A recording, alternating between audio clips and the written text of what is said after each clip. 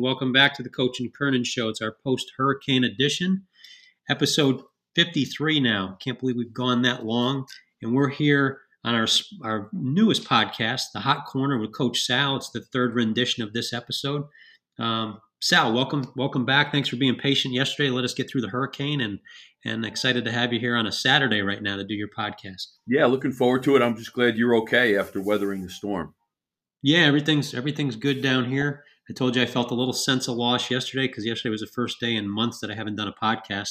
We have one going every day pretty much, and but good part about a lot of people checking on us, and in the interim we have our guest list for Real Voices set up through November now. So with that idle time, I was able to help out get more guests on. So, awesome. But today with your show, we've got a little bit of follow up from last week's show. Plus, we teased it a little bit in our roundtable with the guys this week. We want to get on some protein. I think you were touching on the importance of protein, the amount of protein, but you started getting into the timing of when to eat protein. I believe Kevin asked you that question. I wanted to give you some time today to deep dive that.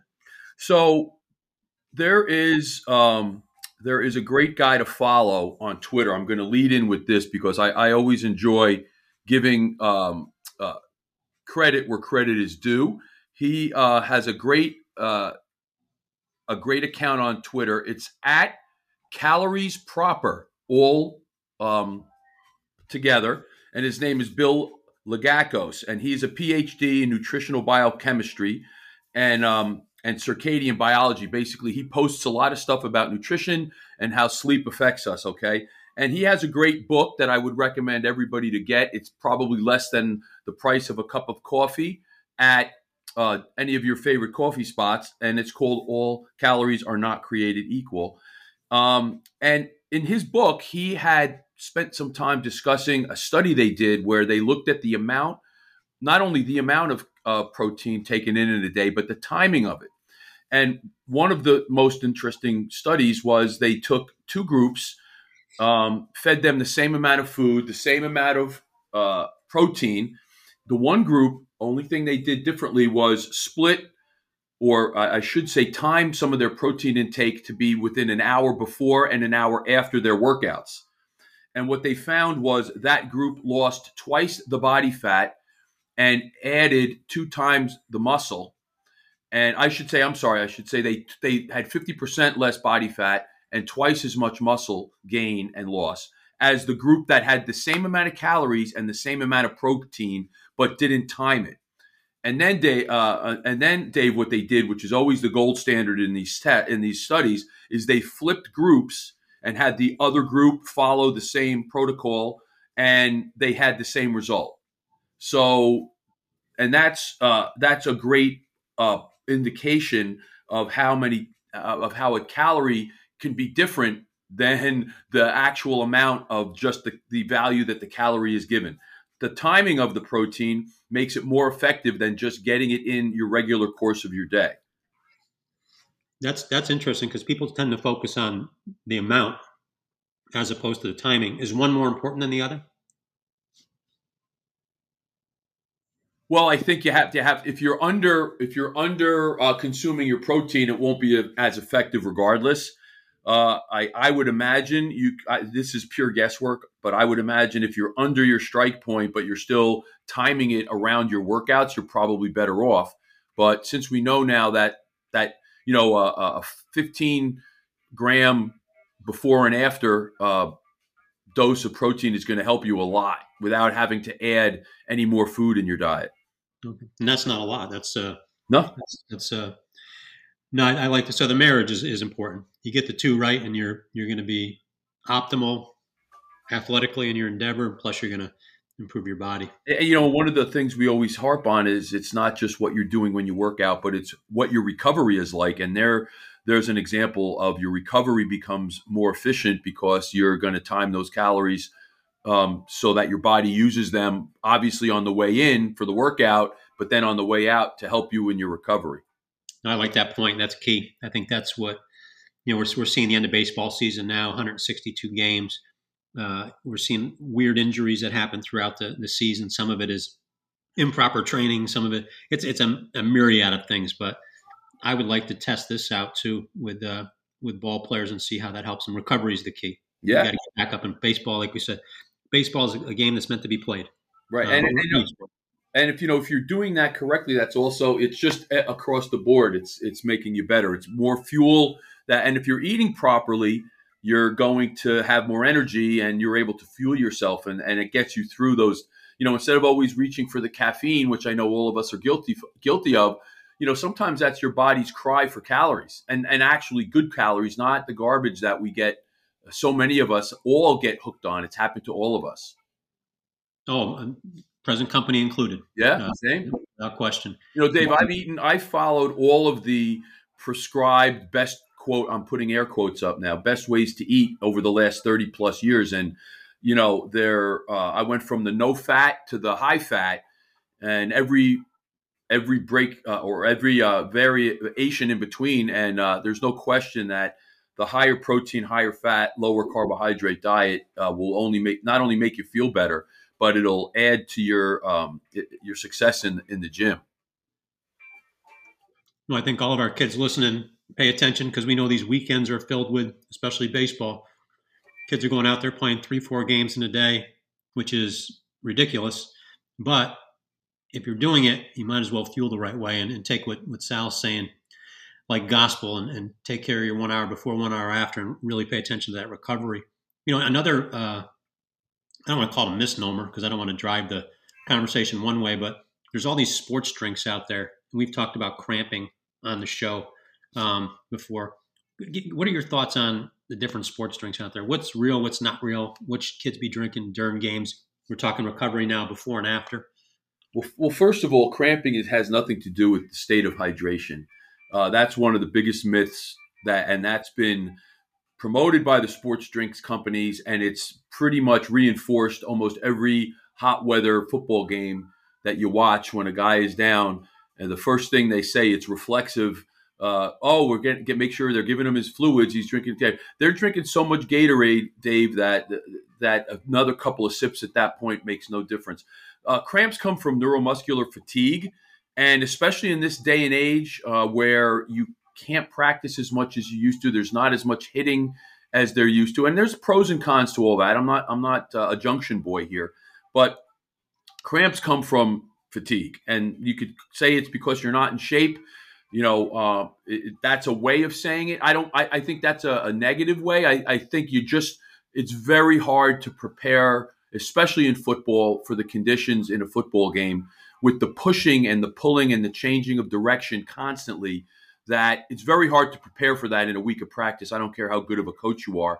And what it takes sometimes is to get a couple of games under your belt before everybody is truly in game shape. Okay, so that there's your first part. Let's do away with the thought that dehydration causes cramps. And I'll give you another little tidbit. Most high-level athletes function in a pretty good degree of dehydration, especially in your time and distance sports, such as marathon running, distance running. Those guys are not drinking anywhere near the amount that the experts, quote, would have you believe you needed to. Those guys can exist in this state of dehydration at a high level because it's necessary. So dehydration rarely is a cause of any of these problems that we've read about and heard about. To go to your point, Dave, if you're drinking water regularly, and that means to address your needs for thirst, it's not the 8 ounces 8 times a day even. The studies that have been done, it's drink to thirst and you're in good shape. And you also have to eat, Dave, because 80% of our food is water. And, so many kids that I've, been in contact with through sport, come into their 8 o'clock practice, their 9 o'clock in the morning practice, they haven't eaten. They probably haven't had too much to drink, so they're already dehydrated. So that leads to other problems, but not to the cramps. So and I know that's always been we talk about the myths a lot on the show. 8 ounces, 8 times a day, that's just as much a myth as the food pyramid we had, right, in school that they used to show. Yeah, I think it's not a bad idea.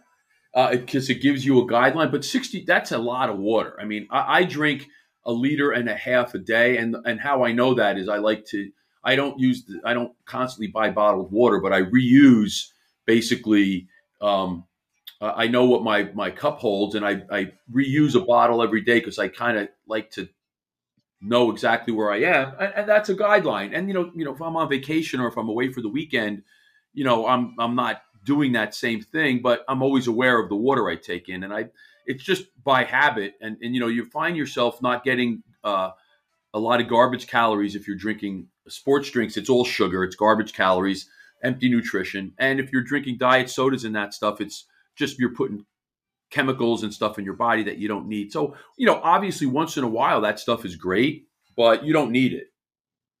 And these kids I see it at every game. It doesn't matter what the sport is.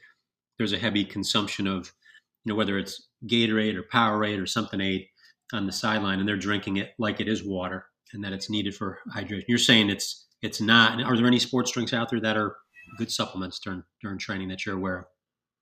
I don't think so. Again, I think if you're eating properly, now granted, if you're some kind of extreme, if you were to play, a football game in extreme conditions, or a soccer game, or any kind of high level activity, it's not gonna be bad for you if you at the end of that have a sports drink. But to rely on it as your, I see these kids with bottles of Gatorade going to a 12 year old soccer practice, and they're drinking 16 to 24 ounces of Gatorade for a practice that's like moderate at best. That's all wasted money, wasted calories. You're doing stuff to your body you don't need to. You're putting way too much sugar into your body that you just don't need to.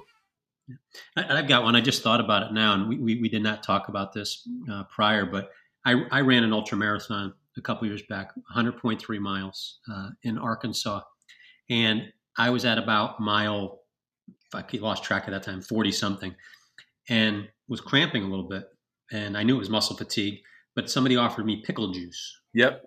And I drank it. It did not go very well with me. I won't drink pickle juice again, but a lot of people swear by it. Have you heard of that before, or is it something that does work? Oh, yeah. Pickle juice has had a wide range of miraculous benefits ascribed to it since Nolan Ryan was having blister problems. I think he might have been the first guy. I know he definitely used to soak his fingers in it to keep himself from getting blisters. It seems to work. I can't speak to the research at this point, but there's definitely something to it. Whether it's placebo, I'm not sure. I know I have twin boys who played high school sports. One of them was a little prone to cramps, and he used it, and it seemed to help him. But my other boy, who did actually absolutely the same thing as him, never had cramps. So I think there's a little, myth to it. But if it works, it's not. I'll tell you what, it's better for you than drinking a sports drink. Yeah, in the ultra marathon community, people swear by it. It's as much a staple as anything at the rest stations. And I figured, you mentioned operating in states of dehydration.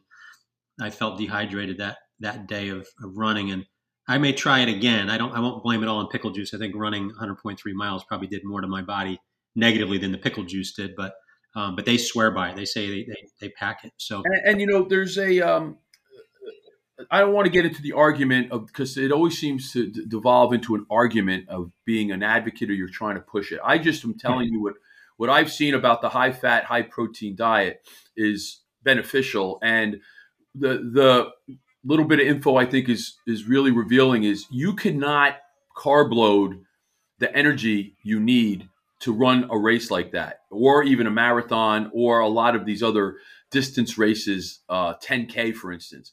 However, if you eat properly, if you've eaten, I don't want to say properly because I'm not being judgmental, but if you follow the keto diet properly, the high fat, high protein diet, really high fat diet properly, you can train your body to burn your body fat for that fuel, which is infinitely more efficient than trying, and you could carry and hold way more calories, potential calories in your body fat than you do in your ability to ingest carbohydrates pre-race.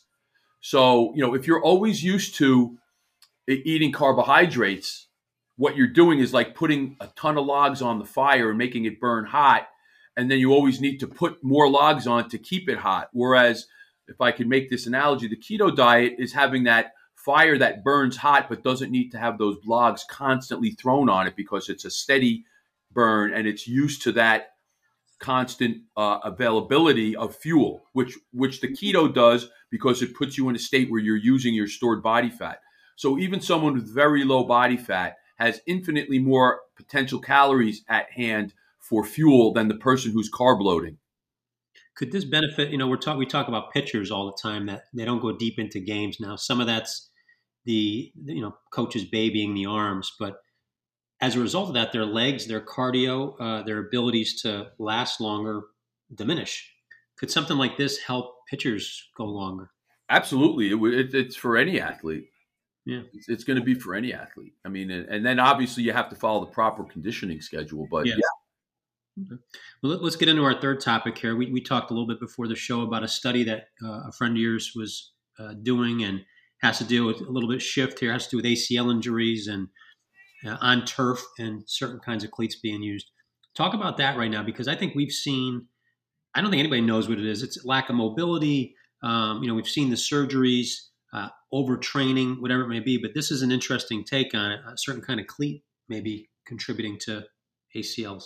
Well, it's been out there actually because if you do some digging around, you'll find that for the last 10 years or so, there's been papers, written studies done. Whether it's anecdotal, whether it's a survey of finding out what kind of cleats these athletes have been wearing. But like two-thirds to three-quarters of all ACL injuries occur during a change of direction, and the classic profile, it's non-contact, where think about your left foot is in the ground and you're turning to your right. So it occurs in the leg that's on the ground as your base is turning away from it. So everyone can kind of picture that, right? You put your left foot in the ground, your shoulders turn right, you go to step to your right on an angle or step laterally, and that left foot sticks in the ground, and that's where the ACL tears. It's a torque.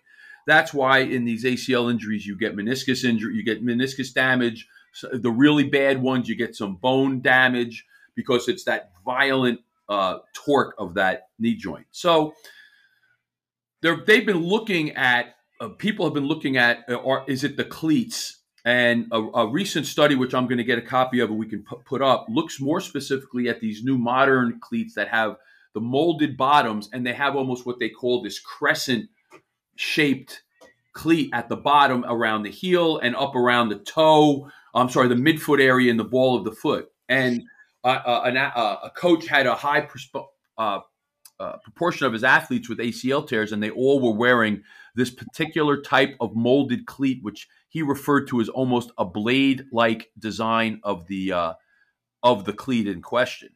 So, I think I mentioned on the other show, my one son had an non-contact ACL injury, and it was your classic, as I described, foot in the ground, no one touched him, turns to plant, and he said he felt his foot stick, and the next thing you know, he felt the pop and the burn in his knee. That is, I can't tell you how many athletes I've heard that from, and actually, Dave, 2 weeks ago, I have a freshman football player who had a very bad high hamstring injury from planting. Now, he was lucky because he put his foot in the ground and turned. So he put his right foot in the ground. Think about you're running straight ahead. You put your right foot in the ground, and he went to turn right. So he didn't turn away. He went to turn into it, and he felt his foot stick, and he felt a pop high up in his hamstring glute, which laid him up for quite a while.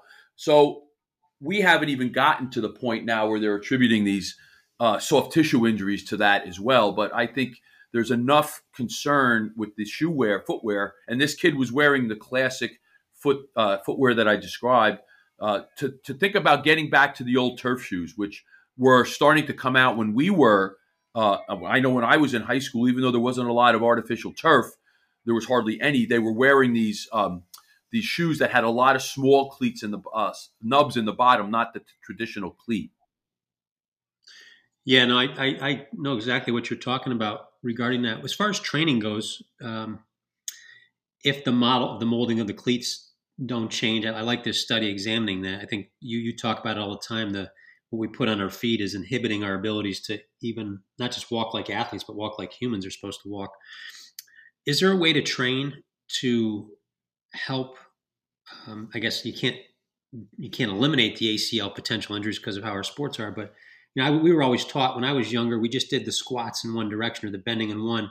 As I got older, I started training with a hockey player, and I learned to do exercises to take my knee off the plane Yeah. because, like you said, that's when you get hurt. Right. We're not trained that way. What are some ways that kids can train that way, and then get back to the cleats in a second? Well, I think, and that's a great question. We could do a 2-hour presentation on that. I've always done multiplanar, light, explosive movements. Multiplanar means you're changing direction, not just when you're sprinting and doing agilities, but how your foot moves and what you do in the gym. And honestly, without a video or without being able to show you, it's hard to describe or understand what this is. But my concept, and it got, I've always thought this way. And then when I looked at the position the body is in jeopardy in when you, or the body is in when you get these non-contact tear, I realized we're really not training the body in that position. And I've tried to, and I have come up with some exercise techniques that I use in the gym that are designed to at least prepare the body for that position of jeopardy, as I call it. Now, you don't want to, I'm not affixing the foot to the floor, because there's no way you could prepare for that. But I am trying to get the body to put their foot in the ground in one direction and quickly turn away from it, without obviously the jeopardy that artificial turf provides. And I like that. That's good stuff for our young kids to they can take your words and communicate that to their trainers as well, or have the trainers listen to the show or contact Sal. That would be a great way to begin our network. So back to the cleats or the turf shoes, cleats on the turf. Was there any conclusion? I mean, what kind of shoes should our kids look for, our parents look for when they're playing on turf? Well, I mean, I think until you're able to come up with a for sure reason, if you could do without those cleats that have that crescent or that blade like design, I would think it's got to be worth it to try to use your traditional old school smaller cleat, less depth. You're not getting that foot to stick so deeply. Someone might find, well, those other shoes create a different kind of pattern that could be in jeopardy. But I think for sure we should try not to use these newer cleats that, again, have that crescent type shape to it. And like I said, I'm going to post this study. We could post it on our Twitter. It comes from Penn State Center for Sports Surface Research, and they go really in depth. So rather than me try to sum it up and butcher it, I think parents really need to go into this, especially for your kids. There's 14 and 15-year-old kids getting ACL tears. You got to read this about the shoes, and we have to try to come up with a with a better way to figure out what shoes are the best for these kids. Yeah, no, I think all the things we chatted about today, and as we remind all the parents and kids out there, we have our opinions, we have our stances on stuff. We're very strong, as our audience says. We're beholden to no one, so we let it all out there. But do your own research too. Understand what you're doing with your kids and yourself, and that'll certainly put our parents in a position to make better decisions for their children. So, how can our audience find you? I mean, great show again today for you. You got a great following right now. Your shows have scored off the charts, so the listeners are responding. We gave them what they wanted. They wanted more Sal, so we gave them more Sal. Yeah. But how can they find you? How can they reach out to you for either speaking or training, or just ask questions? I'm on Twitter at Sal Marinello altogether. And my email is coachsalm@protonmail.com. And they can get in touch with me that way. I have a pretty low profile on social media. I'm not, this has been my biggest effort lately, and capitalizing off of that. But I also have a Substack at Coach Sal M. So that's another way you could find me. But you can contact me directly is always the best way. Yeah, and as our audience knows, none of we're of the generation prior to social media, so none of us are crazy on the social media, and I'll speak on for Sal for a second here. I've had players that we've sent to him, and it's been tremendous the amount of time and energy to get to know each player and each athlete and each family. It's not a cookie cutter our approach by any means. It's very specific to their wants and needs, and he's the best of the best. So I would recommend reaching out to him. If you need a speaker, you hear him speak on the show. He's even more dynamic in person. So I encourage you to reach out to Sal for any number of reasons, but specifically get him in front of your people, and I think you'll benefit exponentially. So Sal, thanks again. I mean, great show. We're on episode 53 here of Coach and Kernan Podcast Network, third rendition of the Hot Corner with Coach Sal. We will see you next time. Thanks, Sal. Thanks, Dave. Have a good one.